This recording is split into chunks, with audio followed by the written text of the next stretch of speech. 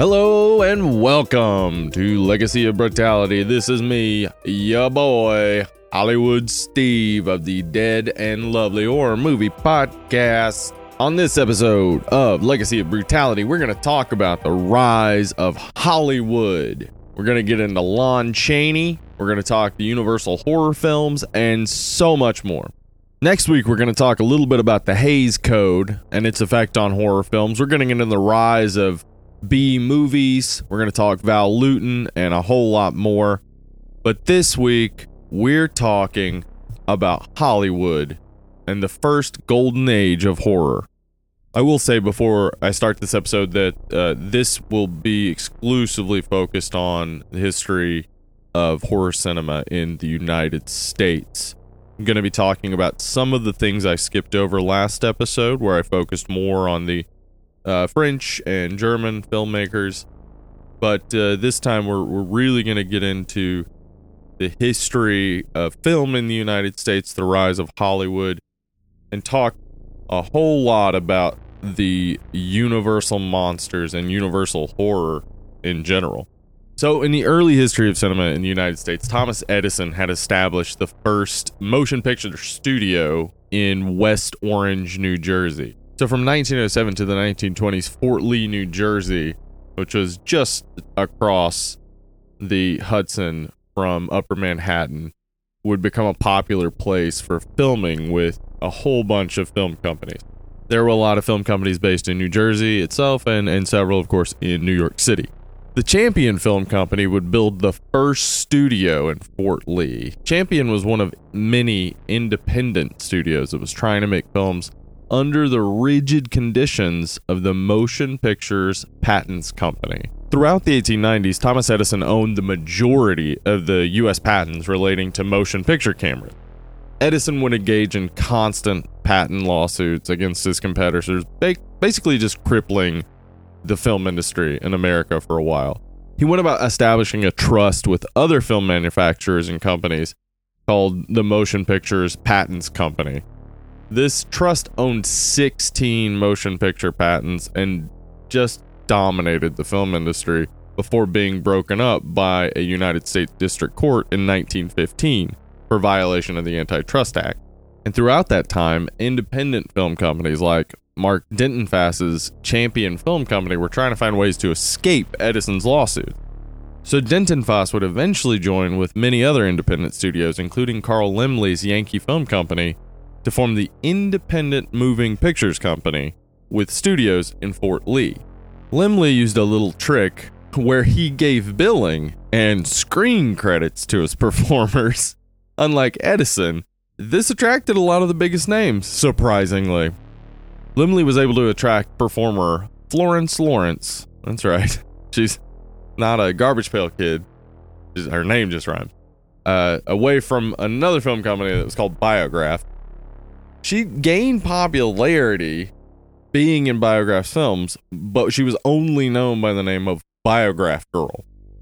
So Laemmle convinced her to come work for him, and then he immediately spread a rumor that she'd been killed in a streetcar accident. He then combated his own rumor by announcing that the Biograph Girl herself, Florence Lawrence, would be starring in an upcoming film produced by the Independent Moving Pictures Company. This is a man who knows how to manipulate the press. See, Biograph was part of Edison's MPPC, but they had originally been excluded in an attempt by Edison to squeeze them out of the industry. So, despite the fact that they became part of the trust, they also were working on the side trying to figure out a way to get away from Edison. So in 1910, they sent their young director, D.W. Griffith, who's well known for directing Birth of a Nation, which it was both a motion picture triumph and a racist screed that brought back the KKK. So, a bit of a checkered legacy.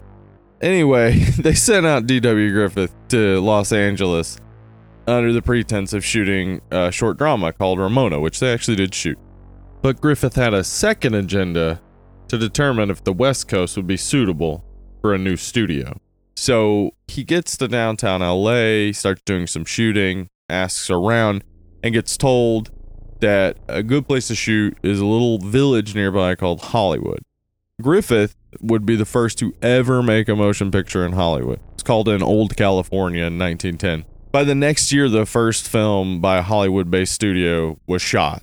It moved fast. People started recognizing, like, we can get away from Edison. We can avoid his lawyers. They won't know what's going on. I mean, this is a time where it's not so easy to get out to the West Coast. By 1928, Hollywood was the home of 4 major film companies. The Famous Players Film Company, which became Paramount, Warner Brothers, Columbia Pictures, and RKO. Pretty impressive for a city that had a ban on movie theaters when D.W. Griffith got there. Laemmle's independent moving pictures company would become the Universal Film Manufacturing Company in 1912, and in 1915, Laemmle would open the world's largest motion picture production facility, Universal City Studios, in the San Fernando Valley. Laemmle leaned hard on advertising campaigns to attract an audience because he didn't have the theater chains that Paramount, Fox, and MGM had. And then Universal found their first big box office draw in the 1920s, Lon Chaney. Lon Chaney's a very interesting person.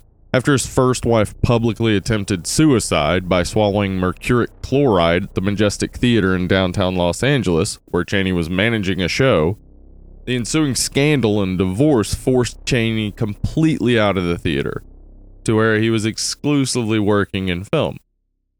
In his first 5 years in film, he worked under contract for Universal Studios, mostly bit parts and character roles. After 1917, Chaney became a free agent. He would continue to work with Universal, but worked all over the place. It was in his role as the Frog in Paramount's The Miracle Man that Chaney's talent as an actor and as a makeup artist would first shine. Chaney was especially proficient at makeup. He had learned to do his own makeup while working in the theater and did his own makeup throughout his film career. Chaney would also endure pain to make a character come to life. In Goldwyn Pictures' The Penalty in 1920, Chaney plays a character who's lost his legs below the knees. So Chaney created this apparatus where he would bend his legs back and tightly bind his lower legs and then put his knees into 2 buckets. So it looked like he was missing his lower legs. The look and performance are actually so convincing that Goldwyn Pictures included a short epilogue showing Chaney standing and out of character, so people knew that Lon Chaney hadn't had his legs cut off. Chaney established himself in The Penalty and Treasure Island in 1920, and he wanted to play the role of Quasimodo. So Chaney went and bought the film rights to The Hunchback of Notre Dame. As I said last time, The Hunchback of Notre Dame had already been adapted several times in the early days of cinema. But Chaney brought something special to the role, and Universal gave him far more artistic approval and control because of his ownership of the film rights.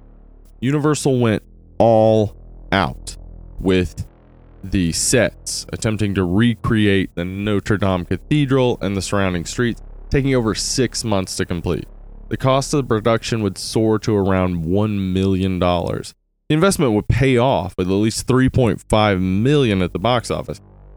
And while grotesque in appearance, thanks to Chaney's makeup skill, his portrayal of Quasimodo engenders sympathy.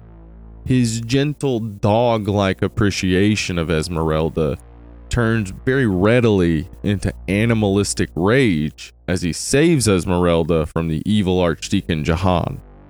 But the definitive Lon Chaney role, and the one with the most impressive makeup effects, is the first English-language adaptation of Gaston Leroux's The Phantom of the Opera. The novel had gained some popularity in 1910 as it was released as a serial in French, British, and American newspapers. If you aren't sure what a serialized novel is, it's basically where they release a chapter at a time in the paper or a magazine or something of the sort.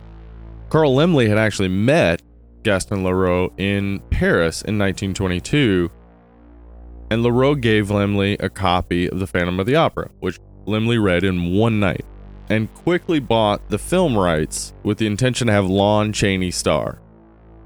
And he boy, I'm telling you, he starred. If you've ever seen Lon Chaney in Phantom of the Opera, you know how effective his makeup, and his performance art. He stuffed wadding into his cheeks to raise his cheekbones, used a skull cap to raise his forehead several inches, and masked the skull cap by adding these pencil lines to his brow.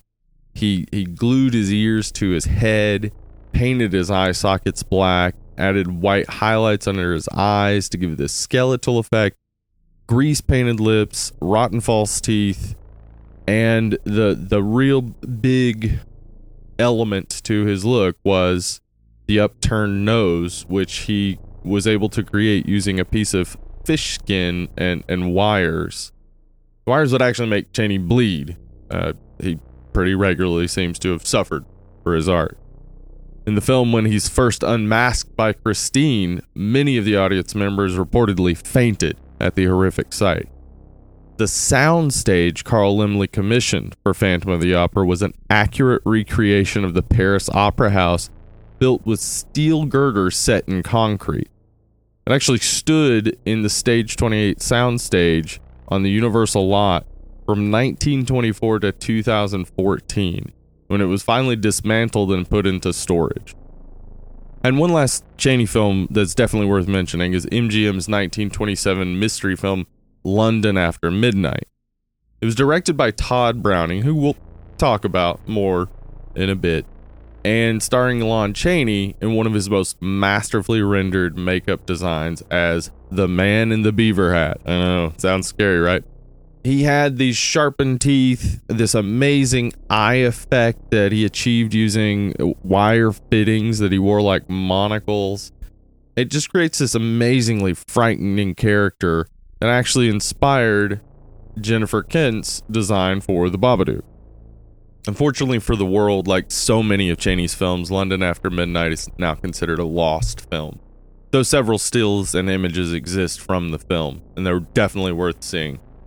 Even more unfortunate for the world, Chaney died just 3 years later in 1930 at the age of 47. He died of a throat hemorrhage caused partly by bronchial lung cancer and partly by an infection he incurred when some artificial snow made of cornflakes, not the cereal cornflakes, but actual flakes of corn, lodged in his throat during filming. Chaney was beloved by audiences, other actors, and even crew members, who he would regularly go to bat for against the executives who paid them too little, worked them too hard, and took no care for their health and safety. Notoriously private and disdainful of the glitzy Hollywood lifestyle, Chaney once remarked, "Between pictures, there is no Lon Chaney." As I mentioned last week, many of the people involved in the German Expressionist movement had fled the rising Nazi threat for Hollywood, and three names connected to the German Expressionist movement would help to further expand Universal's horror movie library.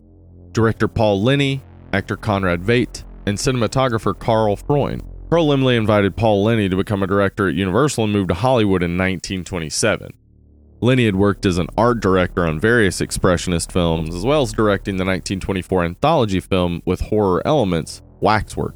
His first Hollywood film, The Cat and the Canary, blends German Expressionism and humor to adapt John Willard's play of the same name. It's one of the earliest examples of an intentional horror comedy. The next year, Paul Leni would direct Conrad Veidt in The Man Who Laughs. Veidt had experience in horror acting, having played the somnambulist in The Cabinet of Dr. Caligari and Ivan the Terrible in Leni's film Waxwork. Veidt was vehemently anti-Nazi and would leave Germany permanently in 1933 before eventually moving to Hollywood in 1941. He would perform in two horror films for Universal, The Man Who Laughs and The Last Performance. The Man Who Laughs is an adaptation of the Victor Hugo novel of the same name. Its most enduring legacy today is the product of the work of Jack Pierce, Universal Studios' in-house makeup artist. Get used to that name, you're going to hear it a lot. Veidt's character Gwynplaine is disfigured as a child with a Glasgow smile, being cut from the corners of his mouth to the ears. Pierce's makeup is very effective in creating that illusion, and the whole effect of the character's slick back hair, white skin, dark eyes, and lips would prove especially haunting. 11 years later, in 1940, Bill Finger, Bob Kane, and Jerry Robinson would use an image of Veidt from The Man Who Laughs as inspiration for their new Batman villain, the Joker. Unfortunately, for some reason, Universal shelved the film and didn't release it widely until November of 1929, which was just after the silent film era had very definitively ended. Hollywood had begun producing talkies exclusively. Synchronous sound on film had already been developed in 1919, and the first film released with audible dialogue, The Jazz Singer, premiered in 1927. Maybe why Universal shelved the last performance, because they had just seen somebody speaking on film.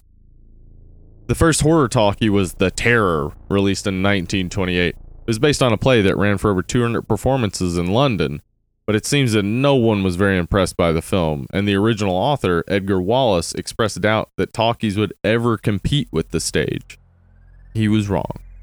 By the end of 1929, the stock market had crashed, the Great Depression was on, and despite all that, movies were making money like crazy. Probably because people needed a diversion from the reality of the Great Depression. This would be the beginning of the first golden age of horror film. Just a year before, Carl Laemmle had appointed his son, Carl Jr., head of Universal Pictures as a 21st birthday present. Nepotism aside, Carl Jr. delivered. Universal's All Quiet on the Western Front won the Best Picture Oscar in 1930. 1931 saw the beginning of a series of horror films that included the Universal monsters, which would dominate the next decade of horror cinema. The Universal monster group that we imagine these days was actually formulated over a period of 30 years and originally included Chaney's The Phantom. Though the Wolfman was first introduced in 1935 with Werewolf of London, the iconic Wolfman we all think of, played by the son of Lon Chaney Jr., wasn't introduced until 1941, and The Creature from the Black Lagoon wasn't released until 1954. We'll talk more about the full extent of the Universal Monsters library on the next episode, but for now, let's just stick with the horror films of the 1930s, because there's a whole lot to talk about. Unlike Prana Film earlier had done with Nosferatu, Carl Jr. actually went about legally acquiring the film rights to Bram Stoker's novel Dracula. His vision was to make a Dracula film on the scale of his father's Hunchback of Notre Dame and Phantom of the Opera films. His screenwriters carefully studied F.W. Murnau's film and borrowed heavily from the Broadway play that was a huge hit at the time. They even directly lifted the scene in Nosferatu when Renfield accidentally pricks himself and starts to bleed, enticing the Count. The production also used the Broadway play's star, Bela Lugosi. Lugosi pushed himself for the role and eventually won over the executives by accepting to work for just $500 a week for 7 weeks, making the star of the film's total salary less than 1% of the total budget. While Todd Browning, who I swear we will talk about more in just a bit, was normally meticulous and hands-on, on Dracula, he ended up leaving cinematographer Karl Freund to take over a large percent of the shoot. Freund had worked as a cinematographer on numerous German expressionist films, such as The Golem and Fritz Lang's Metropolis. The special effects used in Dracula are more akin to a theatrical stage show. They use fog and lighting and rubber bats. The makeup is extremely basic, with Jack Pierce. Remember I said earlier, gonna hear that name, Jack Pierce. He created a special grease paint color for Lugosi, but then Bela Lugosi just applied it himself. And while the film is a talkie, it does use a couple of intertitles, and the style of acting employed is definitely a holdover from silent film. But Lugosi's magnetism, the look of the film, and the perfectly serviceable story helped Dracula to eventually make a profit of $700,000. Carl Jr. immediately announced plans for more horror films. 10 months later, in November of 1931, Frankenstein premiered. British director James Whale was brought on to direct. In fact, Carl Jr. offered Whale any property he wanted whenever he brought him on to work at Universal. Whale had been a director for the theater, and theatrical directors were actually proving to be better at directing talkies than silent film directors. And Whale's film does an amazing job of capturing the spirit of Mary Shelley's novel, specifically Dr. Frankenstein's God complex, and a sympathetic portrayal of his creature. Frankenstein has many standout elements, but Jack Pierce's makeup combined with Boris Karloff's performance are the most memorable. Boris Karloff would sit through 4 hours of makeup each morning, but he and Jack Pierce created what is the most enduring image of Mary Shelley's creature character. The performances of Karloff and Colin Clive as the Doctor, both wonderful. The film also introduces the now stock character of the mad scientist lab assistant, although the Doctor's assistant in the 1931 Dracula film is named Fritz, and not Igor or Igor. Paramount also released a significant horror film in December of 1931. It was another adaptation of Dr. Jekyll and Mr. Hyde. The 14th adaptation of Robert Louis Stevenson's novel apparently was The Charm. It's considered by many to be the definitive adaptation of the novel. Of course, there were probably some fanboys of the 1920 John Barrymore version complaining that there are too many remakes these days and Hollywood's all out of ideas. Barrymore was actually asked to return to the role. He was just already under contract with MGM. So instead, we get Frederick March. And aside from a great performance from him, the movie's most important achievement is Wally Westmore's makeup. Wally Westmore went for a more simian appearance to Mr. Hyde, the way it's described in the book, really. He also created this amazing transformation scene that still looks good today. Seriously, go look it up on YouTube. The facial changes are all done with different colors and makeup and lens filters. It's really impressive. I mean, of course, like every single adaptation of Dr. Jekyll and Mr. Hyde, at some point he ducks down below camera sight and then comes back up as Mr. Hyde. But the bits before that are really impressive. 2 months later, in February of 1932, MGM would release Todd Browning's Freaks. And I am now finally going to talk about Todd Browning. Todd Browning had actually worked in a bunch of carnivals and circuses as a younger man. He worked as a barker for the Wild Man of Borneo. He worked as a performer in a live burial act billed as the living corpse. His power is to be a corpse. And he also worked as a clown with the Ringling Brothers Circus. Little person actor Harry Earls had appeared in Browning's film The Unholy Three and suggested to Browning that he make a film version of Todd Robbins' short story Spurs. Spurs is about a little person with a very large sum of money who gets used by this woman for his money, and then he basically gets his revenge. Well, Freaks plays out in a very similar way. Browning had urged MGM to buy the rights to the film and to hire him to direct, which they actually did, considering his past success with horror film. The film included performances by real sideshow performers, including conjoined twins and a man with microcephaly. This could have been, of course, just a film portraying these particular people as freaks, as the title suggests. But rather than showing the performers as monsters, they're shown doing everyday activities. The story really humanizes them, and it actually confronts the viewer with their humanity. And it ends very gruesomely. Really worth a watch. The ending is very, very gruesome. 1932 also brought us the first feature-length zombie film. The nation had a sudden interest in voodoo because of the publication of William B. Seabrook's book on Haitian voodoo, The Magic Island. The film was also inspired by Kenneth Webb's Broadway play Zombie. White Zombie was a United Artists film starring Bela Lugosi as a white Haitian voodoo master with a crew of zombies. The film may not really hold up, but it is the archetype for zombie films, which makes it a huge part of the history of horror cinema. Carl Jr. over at Universal also got inspired by a recent story of national interest, the opening of King Tut's tomb, and the supposed curse of the Pharaoh. So Carl Jr. ordered his story guys to get on some sort of mummy story, find anything they could maybe to adapt. The original treatment of the story given to Carl was set in San Francisco and was about a 3,000-year-old magician who survives by injecting nitrates and takes revenge on every woman who resembles his ex-lover. Fortunately, they hired John L. Balderston, the writer of the Dracula play, and he had a credit on the film. Balderston was also a journalist who had covered the opening of King Tut's tomb. Balderston moved the setting to Egypt, and made the mummy's driving force to mummify the reincarnation of his past love. Much more relatable. This much better idea was finally titled The Mummy.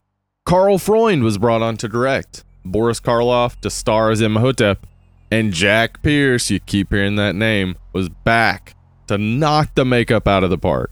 However, the movie certainly does find its time to make Eastern cultures seem primitive, so that's no fun. Speaking of movies with a theme of Western superiority over so-called primitive cultures, in 1933, RKO Pictures released King Kong. The film would inspire so many creature features in the 50s that it is undoubtedly a part of the history of horror cinema. The primary interest of the film is to get to the heart of the monster, which has been the effect and or goal of so many of the films that I've been talking about in this episode. Lon Chaney's performance as Quasimodo and the Phantom, Boris Karloff's performance as Frankenstein's creature, as well as Todd Browning's Freaks, all draw us into sympathizing with the supposedly monstrous. King Kong was groundbreaking in terms of special effects. The film uses stop-motion animation, matte painting, rear projection, miniatures. The stop-motion work of Willis O'Brien would be highly influential. He would later take on a protege by the name of Ray Harryhausen. November of 1933 brought us The Invisible Man, directed by James Whale, and starring Claude Rains in his first major film role. It actually became his favorite, mostly because he said he couldn't stand to see his own fat face on screen. So, playing invisible worked out for him. The film's based on H.G. Wells' 1897 novel, and also a novel by the screenplay co-writer Philip Wiley titled The Murderer Invisible. It's known for its visual effects, devised by cinematographers and special effect innovators John H. Mescal, Frank D. Williams, and John P. Fulton, the man who parted the Red Sea in the Ten Commandments. Check out the "I'll show you who I am" scene from this movie to see for yourself just how interesting and innovative those special effects really were. Boris Karloff and Bela Lugosi would actually star together for the first time in The Black Cat, which was based on Edgar Allan Poe's short story. It would actually be the second of 3 Poe adaptations from Universal starring Lugosi. He'd also starred in Murders in the Rue Morgue in 1932 and would go on to star in The Raven in 1935. It was the first of 8 collaborations between Karloff and Lugosi throughout their careers. Universal had been considering a sequel to Frankenstein as early as preview screenings of the film in 1931. They actually changed the film's original ending to allow Henry Frankenstein to survive before the film was widely released. Because of The Invisible Man's success, Carl Laemmle Jr. wanted James Whale to direct Bride of Frankenstein and secured him by agreeing to let him make the film One More River, which would also be a success. The sequel swerves from the novel and actually giving the creature the mate he demands. It's that change that introduces us to Elsa Lanchester as the Bride of Frankenstein. She is as adept at creating a sympathetic monster as her co-star Boris Karloff, and her look, co-created by Jack Pierce and James Whale, is absolutely iconic. Pierce also updated Karloff's makeup to reflect damage incurred in the mill fire at the end of the first film, and he also modified the makeup over the course of filming to indicate that the wounds were healing. That's some attention to detail. The film also introduces a new and interesting element in the character of Dr. Septimus Praetorius, played by Ernest Thesiger. The character is frequently identified as homosexual or as close to homosexual as could be presented on screen in 1935. Director James Whale was openly gay, and Thesiger himself was gay as well. Whale directed Thesiger to play the part as, quote, an over-the-top caricature of a bitchy and aging homosexual. Just 3 weeks later, in May of 1935, Werewolf of London would become the first Hollywood mainstream film to feature a werewolf. The film starred Henry Hull as the werewolf, Dr. Wilfred Glendon, and right away Hull had a problem with Jack Pierce's werewolf design. Pierce's design was essentially the same design that would be used 6 years later for Lon Chaney Jr. in The Wolfman. Hull believed that more of the werewolf's face should be visible as he was recognized by characters in the script. Hull took it to Carl Laemmle Jr., and Laemmle asked Pierce to tone down the makeup.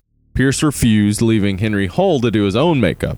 While the makeup Lon Chaney Jr. wears is more recognizable as the Universal Wolfman, Henry Hull's makeup is iconic and seems to be the inspiration for Eddie Munster's werewolf look in The Munsters. Of Werewolf of London would go on to be a box office disappointment, and Carl Jr. would go back to the Dracula well with Dracula's Daughter in 1936. The film was loosely based on an unpublished chapter of Bram Stoker's Dracula and on Sheridan Le Fanu's Carmilla.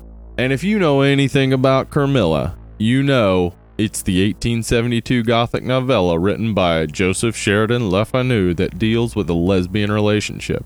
Those same implications were obvious in the script for Dracula's Daughter, which got the attention of a newer antagonist in Hollywood filmmaking, the Production Code Administration. Their head, Joseph Breen, nixed some of the more overt lesbian content, though most of it made it into the film, and some that would be cut made it into advertisement for the film, including the tagline, "Save the women of London from Dracula's Daughter."